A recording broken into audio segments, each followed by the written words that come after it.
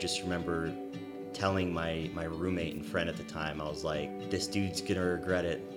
He's gonna regret this move, and I'm gonna come back stronger. Welcome to Good AF, the podcast that interviews good guys who do good things. I'm your host, Matthew Nadeau, and I have a question for you. When's the last time that you were fired from a job? How'd you handle it? This week's guest screenwriter, Charlie Wachtel, he knows the feeling. He's been fired more times than LeBron James has rings. So when a Facebook post sparked an idea for a potential movie, and with some obvious time on his hands, he began co-writing a screenplay that would quickly open doors for him. So quickly that the script would get him in front of some of the biggest names in Hollywood, like Spike Lee, and on the biggest stages in the industry, like the night he won an Oscar for his screenplay, BlacKkKlansman.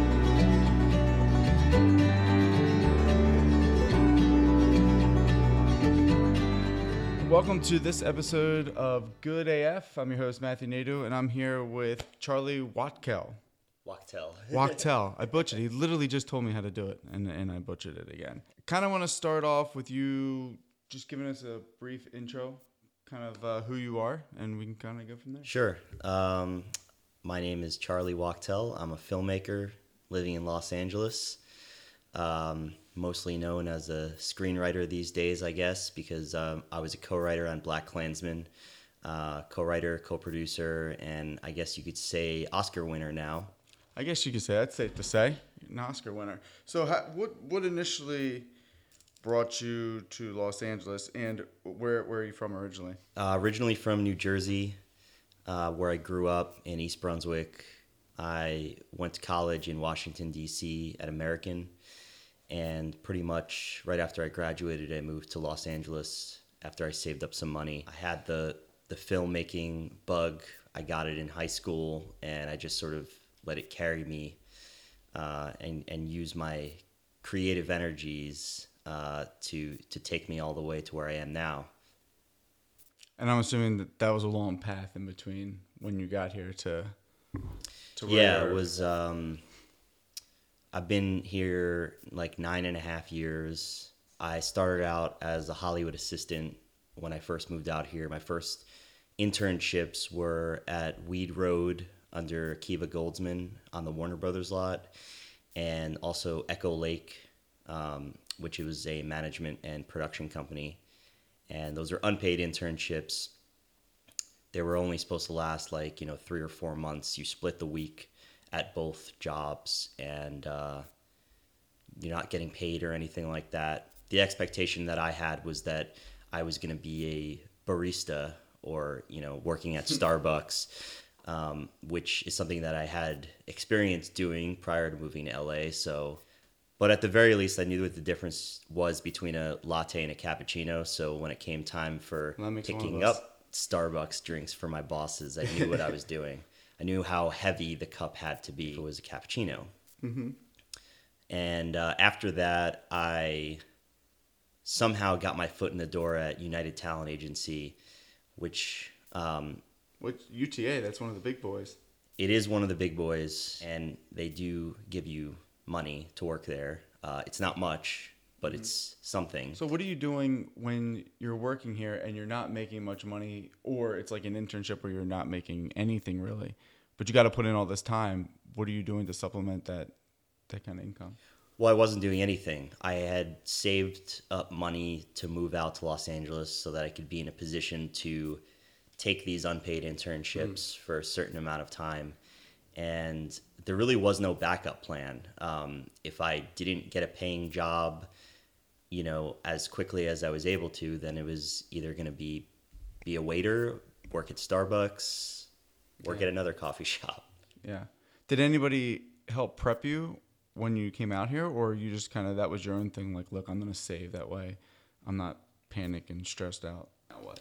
Yeah. I mean, you don't really have a complete roadmap completely worked out when you make the move to LA, especially when you don't really know anybody.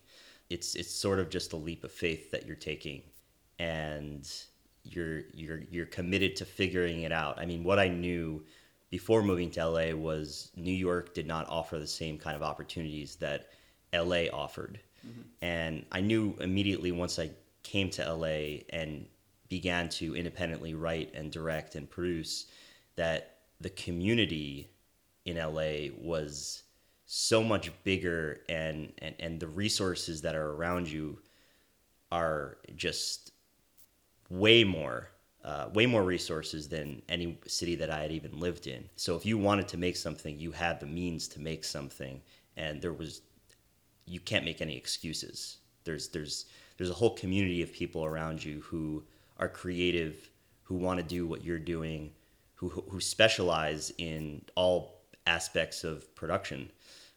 There's never an excuse for you to not be able to move your dream forward. Okay, so you get your foot in the door, and now you're at UTA. Which, by the way, I never wanted to work in an agency setting. A lot of people like me who were writers don't want to work in that setting because it's kind of terrifying. You hear a lot of horror stories at agencies. I wanted to work for a producer. As far as how you're treated, or just the general overall atmosphere? Everything, yeah, just the culture. You know, you gotta, even the fact that you have to wear a suit every single day. It's you're walking into a Shark Tank. Does it feel like on Entourage? Does it feel like Yes. Ari Gold? It very much has that Entourage feel. There's a fear in the atmosphere. And I never wanted to work in that setting. I wanted to work for a producer right off the bat, but what I soon learned is you've got to have agency experience to get all those jobs. So once somebody had recommended me to UTA, I went in for the interview, and I spoke with HR, and I was very honest and blunt with them. I was like, I don't want to be an agent. Most people go in, they say, I want to be an agent, even though they may not be telling the truth. I was just like, I don't want to be an agent. I want to be a director. I want to be a screenwriter. This is what I'm doing. And this is how I plan to use this job to, forge ahead in my career. And that honesty seemed to help get me the job. And so I lasted at that company like a little over a year and a half, working on desks, working in the mailroom as a trainee. And then I was finally able to get a job working for a producer who was somebody who's a prominent independent film financier. Did that come from you working at UTA, using those contacts? 100%. Okay. 100%. So initially you sucked it up and were like, look, I realize this is my ultimate goal, but to get there I got to take these steps. So I'm going to sacrifice a little bit. Exactly.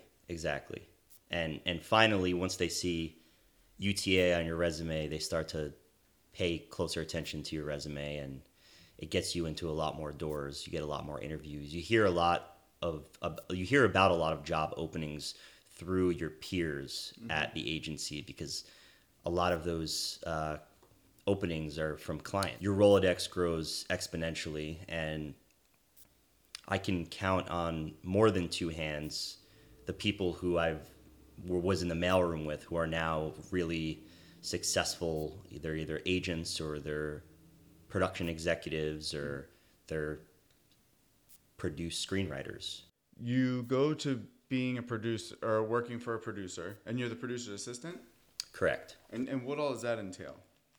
And are you still writing at this? Like, how are you finding time to write in between all? I mean, unless you want to be a career assistant, which there are people out there who are career assistants, you're not going to be satisfied just doing what you do from 9 to 5, or as Hollywood assistant hours go, 9 to Just like 24/7. 3 o'clock in the morning at the at the beck and call of your your boss, who doesn't have regular sleep hours. I think if you really want it, you're going to find a way to keep doing it. And if you're an assistant, you have more access. You start to see all these other scripts that are being passed around. Mm-hmm. A lot of them aren't very good. A lot of them are talent package scripts that aren't very good. Can you explain what a talent package script is? Sure. So typically, producers whether or not they're represented by a talent agency. Let's say in this instance they were represented by CAA. You get sent scripts that are in need of financing that typically have various pieces of talent attached. It could be an actor attached. It could be an actor and a director. Mm-hmm. It could be a pair of actors. Any combination that, they could be in need of gap financing. And so a lot of the projects that you're being sent, these typically are vetted scripts, and there's good reason to finance them. For whatever reason, they're not financed yet, though. Either it feels like too much of an independent film, or it's got good attachments, but maybe the material just isn't very good. Okay, so you're doing that, so you get to see all these scripts coming in. Does this influence you any way as far as like content that you want to write about, or is it kind of like a lesson like, oh, this stuff works, this stuff doesn't work? I feel like this is an awesome learning opportunity. Totally. I mean, you see how the sausage is made. The journey of a script, for you get to see the kind of things that are being made, the kind of material that's being made, and the kind of material that attracts certain talent. Mm-hmm. It makes you hungrier. It allows you to see the opportunity right there in front of you. Yeah. And you're like, well, if I just wrote something, maybe I could be on the same track. And it really gets you exposed to everything that's in the marketplace. I always say, if you want to write screenplays, you have to read screenplays and read good screenplays. Mm-hmm. You need to get that, the look and feel of a good screenplay, burn that into your brain, so you can, write like the best of them. Nice. All right. So you go from that, and in between these jobs, working for producers or working for agencies, did you have any like really shitty Hollywood horror jobs? I wouldn't say I had shitty jobs. I had some shitty experiences. Let's hear them. If you want to throw them out there. Yeah. I mean, I was in one form or another laid off or fired 4 times as an assistant. And you just kept on plugging away? I mean, you're backed into a corner. There's nothing harder than trying to find a job when you don't have a job. You keep growing your Rolodex, and that's always helpful. And I definitely got exposure to a lot of jobs when I needed one. But like, you get fired for any reason out here in Hollywood, and it may have nothing to do with how well you're doing on the job. It could just be the impulses of your boss. Yeah. I got fired from Europe once by one of my bosses who had an executive fire me from the LA office. Wait, you were in Europe? I was not in Europe. Okay. My boss was in Europe.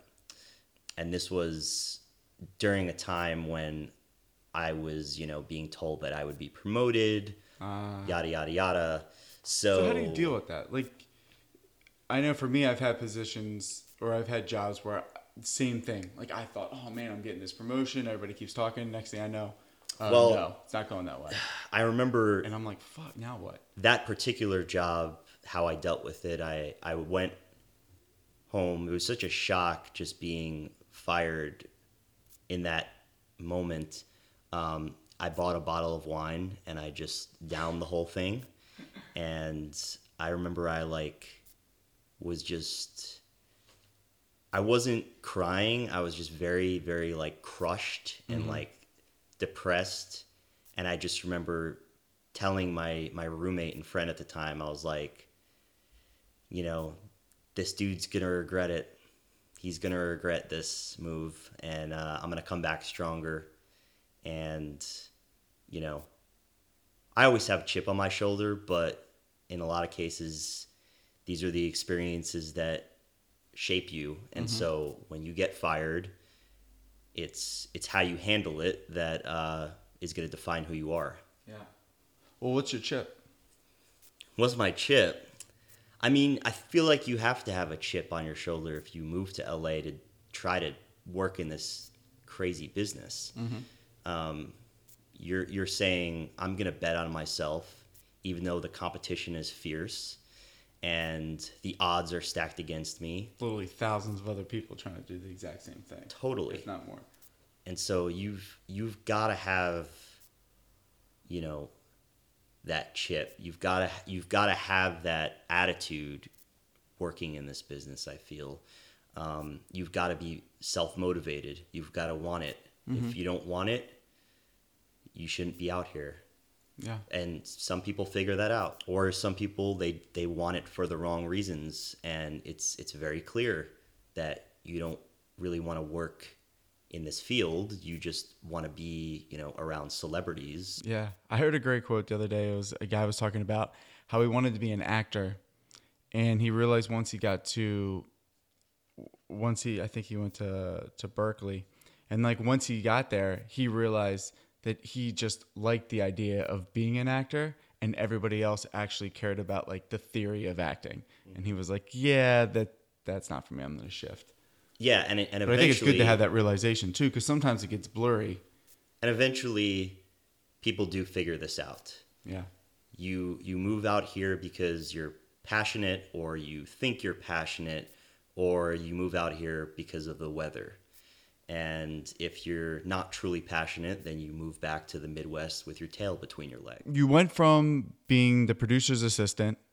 What happened between like that time and then the time where you first came along the story for which inspired BlacKkKlansman?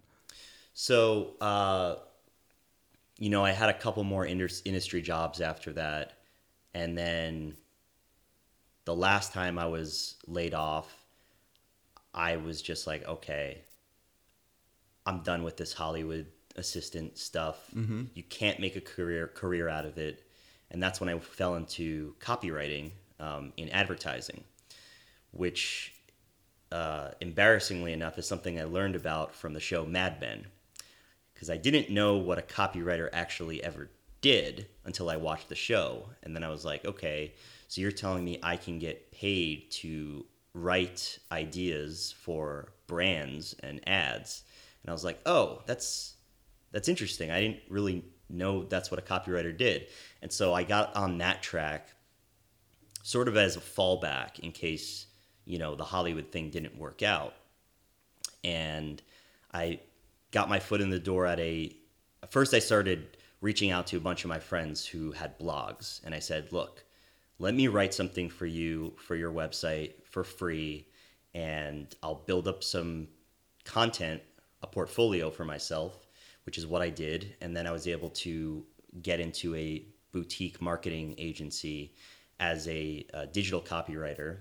So I was like writing all of the content that you see on websites for small, medium-sized franchisees in the LA area.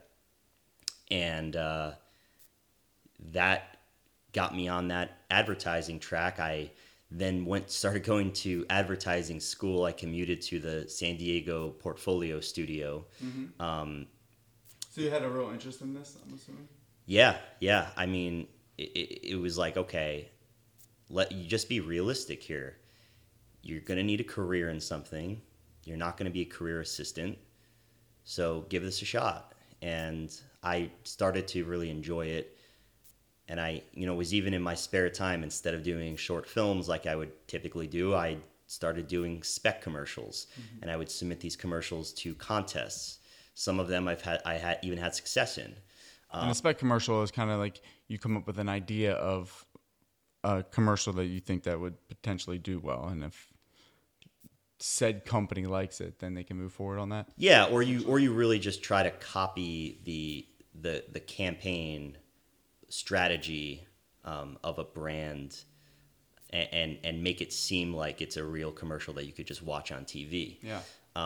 A lot of people in advertising are impressed by this because not a lot of people have spec commercials in their portfolios, because a lot of people just come from advertising background. They don't have video production or film background. So I knew that would help make my portfolio stand out. And I was right about that. But it took a lot of hard work and a lot of, learning to get to that point where my portfolio just wasn't a bunch of digital blog posts. Yeah.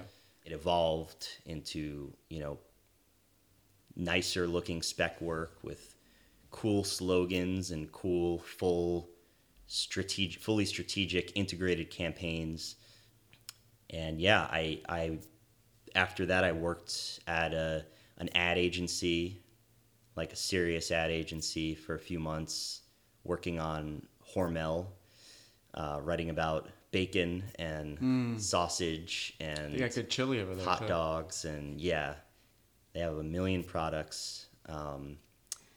And that was, an experience, writing a bunch of product descriptions and the content for actually working with a real team of web designers, making some really serious looking websites.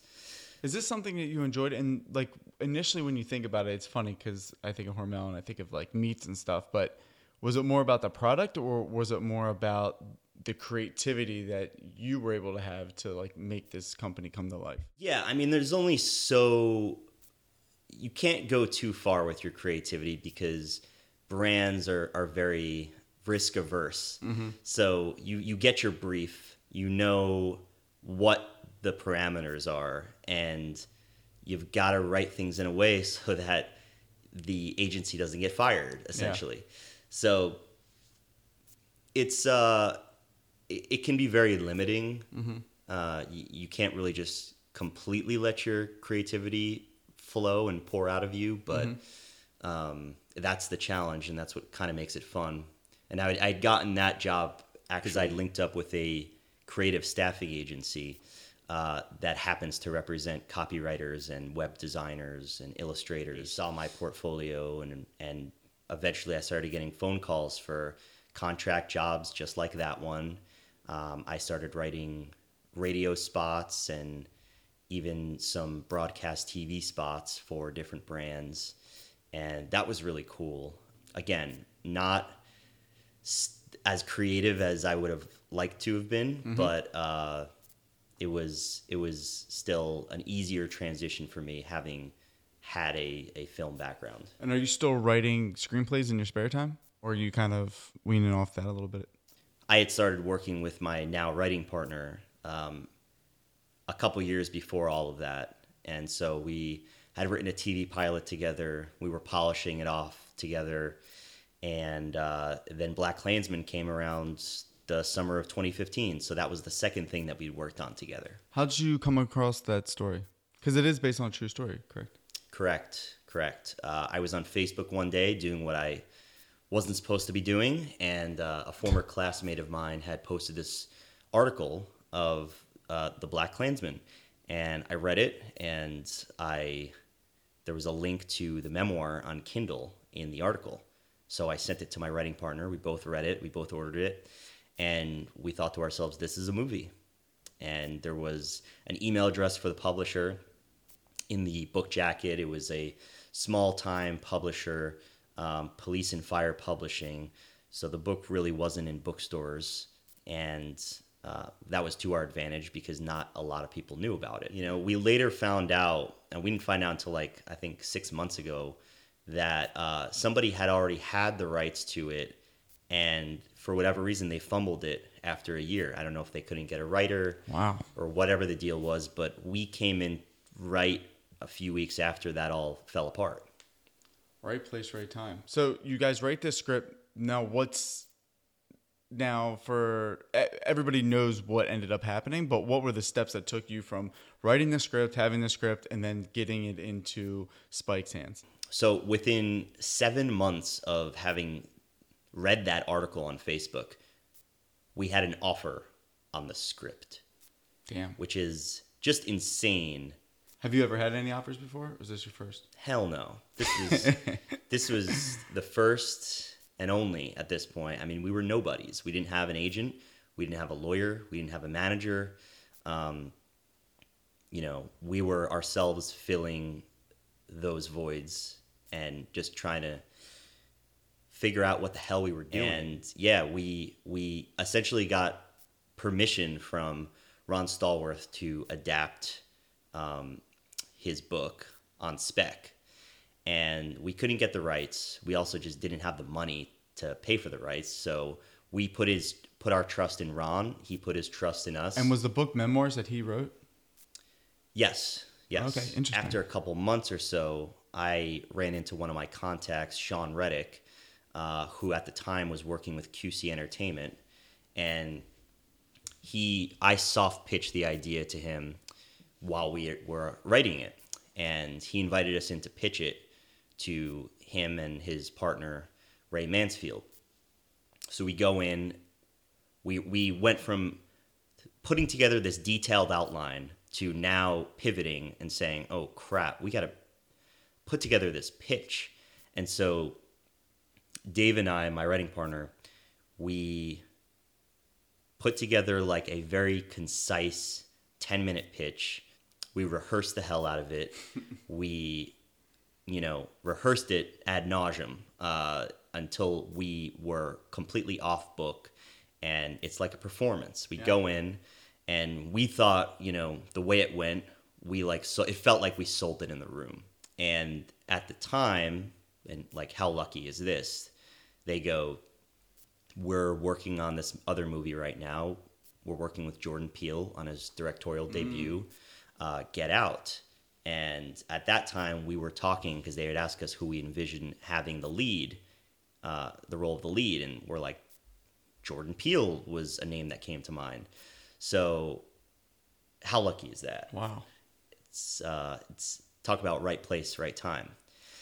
And so a couple months after, we sent them, I think was a third or fourth draft of a script. They made an offer on it, and we brought them, we put Ron in touch with them. Ron came out to visit, and it all kind of just went from there. It took a few months to get it all negotiated. I called a favor in from someone who I used to be in the mailroom with at UTA, who was an agent at the time, and he did the deal. And we had an entertainment lawyer do the deal, and that was that. Wow. So what's going through your mind when you're sitting, when you're sitting in that room and you're pitching it, and it's like, that you have something great, but it's like, man, like, how do I convince the world or these guys who could change my life? Like, how are you getting that confidence? You guys like pep talk each other, or you just kind of like, we know what we got. This is good. Just trust it. I'm going to have to be doing a lot of those pep talks this week, actually, when I go in the car with my writing partner to do some pitches for a TV show we're trying to sell. Awesome. You got to get yourself a little psyched up, because you're selling yourselves. You're trying to convince people that you're confident enough in a story that you created or that you've adapted that they can invest millions and millions of dollars into, which is kind of insane when you think about it. But that's essentially what you're doing. So you've got to get yourself fired up for it. And if you're not fired up for it, then I can't offer any advice to you. Listen, I know I'm not supposed to say I'm a good guy, but I've been using Good Guy Wellness hair products, and they have me feeling good AF. Speaking of which, today's podcast is brought to you by Good Guy Wellness. Good Guy Wellness is a 4-step hair care line designed to help good guys keep their hair on their heads. Try saying that 5 times fast. But seriously though, it's a 4-step system. It's a shampoo, conditioner, topical solution, and these awesome gummies that will keep your hair looking healthy, strong, and most importantly, there.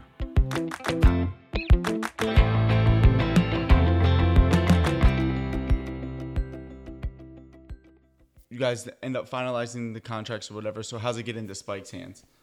So yes, Jordan Peele, while QC Entertainment was in production on Get Out, so they had his ear. They were on set with him every single day, and they showed him the book BlacKkKlansman. They showed him our script, and Jordan really seemed interested in it. And he's like, I want to be involved in some capacity, either as an actor, a director, producer, or maybe all of the above. And so he, at that point, attached himself as a producer. A few months before Get Out came out, and like literally 3 days after Jordan had just won like an Emmy for Key and Peele, we're in a meeting with him and all of the producers. We're sitting down together, and he's giving us notes on our scripts because we're being hired for a rewrite. And, you know, at the time, I think the general feeling was this could be something that Jordan directs after Get Out. This could be his follow-up. And Jordan was really great. He's really kind, super collaborative, made us feel really at home in the room. Mm-hmm. And after that, we were, you know, we were off to... What is he like in real life? Is he funny, or is he kind of...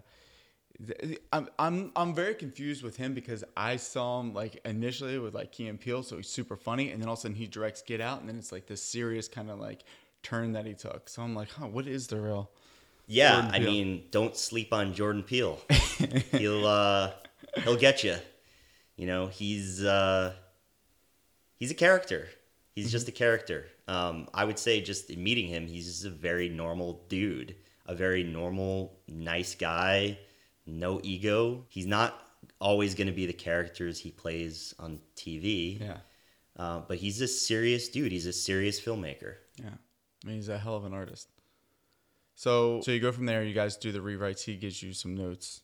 So yeah, we pretty much had a month to get the rewrite in, and we were able to do that. And a few months go by. Get Out comes out. It does its thing. And at that point, we're like, "Oh crap, we're not getting Jordan as a director now. He's probably going to want to do his own stuff." And so there was like a little bit of a lull where we're like, "Crap, we don't know what's going to happen." The production company that has our script is now on top of Hollywood, which is good. But who knows? You never know what's going to happen once you sign away the rights to your script. Anything can happen. Blumhouse shortly after got involved. Came on as a producer, so we knew it was going to be the same team as Get Out for BlacKkKlansman, which was very encouraging for us. And then a couple months after, I get a phone call that summer that Spike Lee he read the script, he's all about it, he's flying out to LA to meet the producers. Damn. And this is happening. What are you doing in that moment when you get that call? Beaming. You celebrate a little bit? There was probably a fist pump in there, maybe two. I remember I got the news, and then I called my writing partner afterwards, and he just didn't believe me. He just didn't believe me. I was like, You're not smiling joking. Right now. He's got a big smile on his face. I'm not joking here. This is going to be a Spike Lee joint from the mind of Jordan Peele. So wow. Let that sink in. What a combo. All right, so Spike wants to come on. He wants to work with you guys. What are the next steps for you as a writer? I know, obviously, as a production, you start casting, you start bringing together the team, you start looking at locations. Did you guys have any kind of say in any of that creativity, or was it kind of like, hey, we wrote, this is everything, Spike, kind of go, do your thing? I mean, I guess in a nutshell, it was Spike, go do your thing. You know, we essentially handed off the baton to Spike and Kevin Wilmot, and it was a very hands-off process for David and I. Every now and then we'd be on a phone call about like casting and who we think could be a good idea for certain parts and all, but you know, we didn't really have any power, so to speak, and influence. It was just a matter of, I guess, keeping us pacified, making us feel like we were involved. But who knows? I mean, you know, you like to think that you could influence. You know, we were given the shooting script before they shot. We offered notes on that. And, you know, some of those notes were probably accounted for. Some of them were probably not accounted for. And that's just the nature of the beast. Were you on set? I was not on set. Okay. Which was okay because we, by that point, had like so many things we were working on in, you know, preparation for, you know, trying to capitalize off of what, if any, buzz this movie was going to create. So we were just hard at work. Yeah. Well, I think one of the scenes that really stuck out is in the beginning when Ron Stallworth, who's played by Denzel Washington's son, correct, and him and the girl that he's with, when they go to, it's not really like a rap, it's like a more of like a speech the speech scene, whatever. Right, And the you have, Kwame Ture rally. yeah, and you have Corey Hawkins on there. Oh, yeah. Which he was fantastic. Yeah. And the irony of that is I was actually in Hollywood with Corey when he got a text from Spike Lee that said, "Hey, I got something. Can you come to New Oh, York wow. and meet up?" Yeah, Corey is phenomenal in the role. I wish he got more buzz for an Oscar nomination because he just stole that entire scene.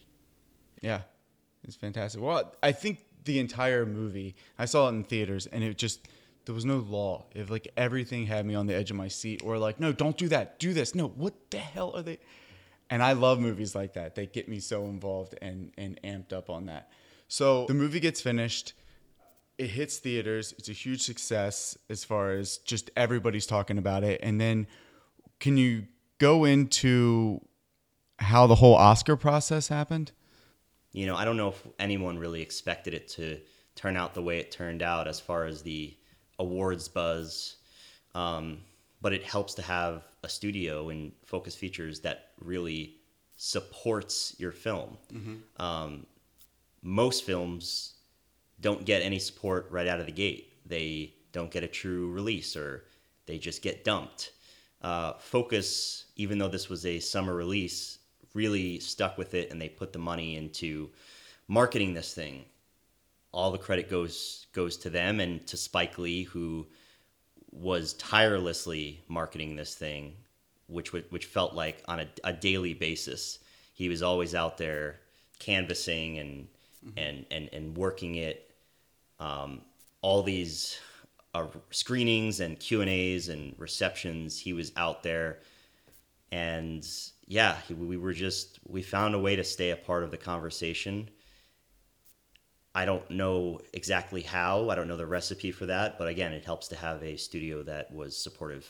Well, what was that night like, man? What's it like when they're announcing and you're sitting there? And obviously this is so huge for Spike, because this is something that, you know, he's been very vocal about as far as just his body of work and what he's done. And he's made so many great films. And it's like, that's the one thing he's missing. And you guys were able to help him get that. Like, what's that like, that tension just sitting there and waiting? Well, yeah, and to be clear, he more so helped us get that, I think. But yeah, sitting there, I had been downing a few drinks during the show because it was just, you can't really process the fact that millions and millions of people are watching this thing, and your category is going to be announced soon, and whether or not you think you're going to win, there's a possibility that you could win, which means there's a possibility you're going to be on stage. And nothing can really prepare you for that. So in between commercial breaks, I had been going and grabbing a drink from the bar and swigging back. Right when our category was being announced, I just remember like closing my eyes, and I reached across to my my writing partner's wrist, and I just like grabbed it and like closed my eyes and just like squeezed. I didn't really want to even look at the previews of all the films that were being nominated for the category. I just couldn't. And then, of course, Samuel Jackson says my name, and Damn. that's just like, what? And Him or Morgan Freeman, those are the two people I want to hear say my name.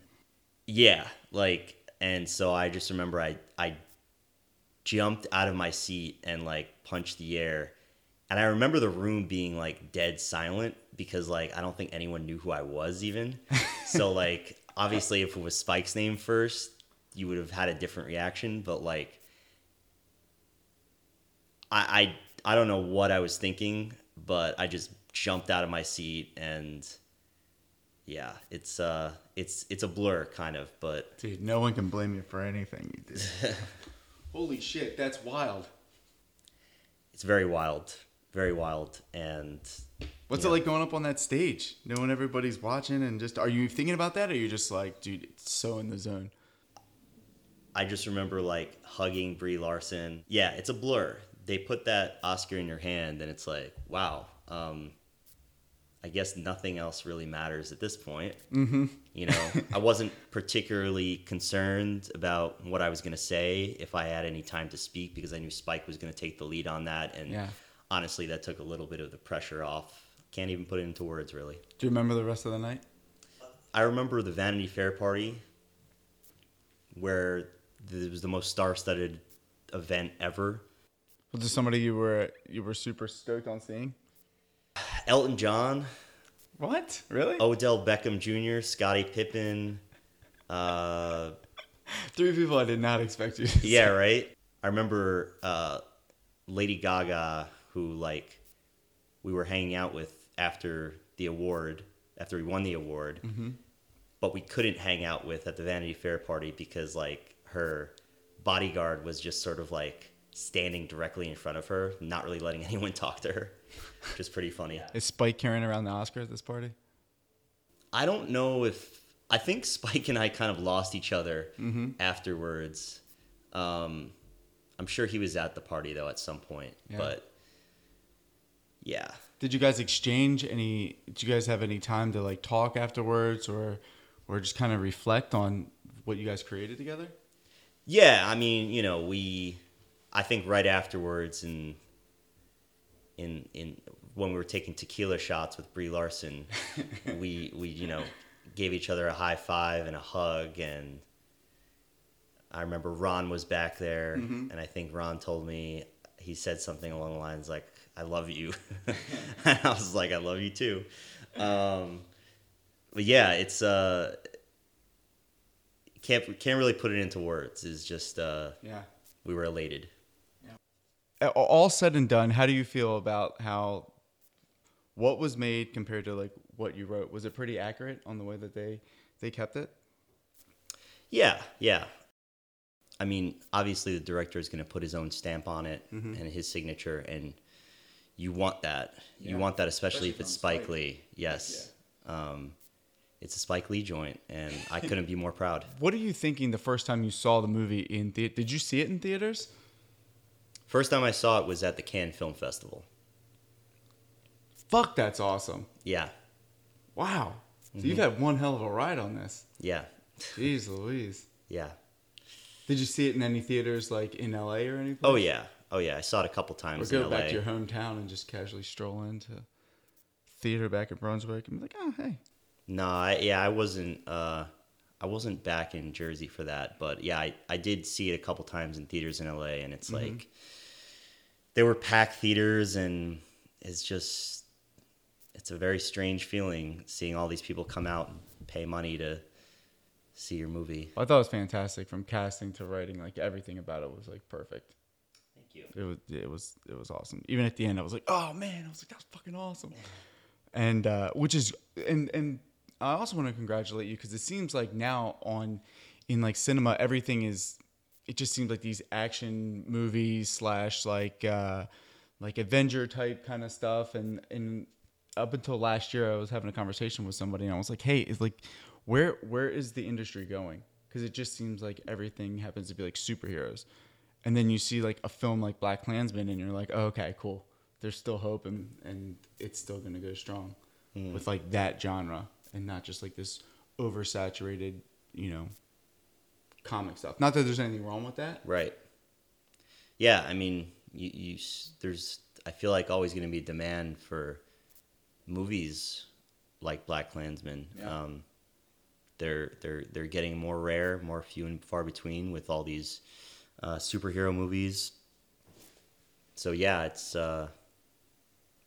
good that I was able to be a part of a studio slate that wasn't a superhero movie in 2018.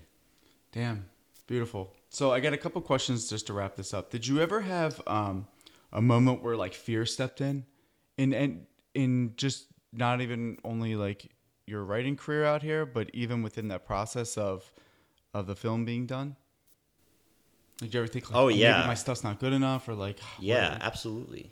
Well, a lot of the fear was we never had the rights to this thing. Mm-hmm. So if the author wasn't satisfied with our script or wasn't satisfied with us, you know, he could have sold his rights to someone else. Yeah. Or even if he was satisfied, whoever he sold his rights to could have just said, you know what, screw these guys and their script. We're just going to hire other writers to write it. And then after the movie gets optioned, there's always the fear that, well, what if the production company just never makes it? What if they just sit on it and nothing happens with it and it's totally out of our control? Yeah. So yeah, it's scary not being able to control all of these things, but you have to just do your part and try to write a script, knock it out of the park as best as you can, and give it the best chance possible to get made fast. Is there any moments in your life where you find that you're shy? Shy? Mm-hmm. In what sense? In just like kind of times where you step back, or like situations that you feel uncomfortable in? I mean, yeah. All the time. All the time. It's very difficult on a day-to-day basis working in a business with a lot of, type A's, and there's constantly pressure to be the best version of yourself all the time. Naturally a shy person, I think. I don't know if that answers your question. No, it does. I love that because, you see, I used to always just think that, and I'm kind of type A, so I used to always think, oh, like, I'm good to go on like all these scenarios. And then I realized the older I get and the more, like, especially being in Hollywood, I'm like, shit, like I find myself getting shy a lot because you're comparing yourself to like all these other people. Yeah.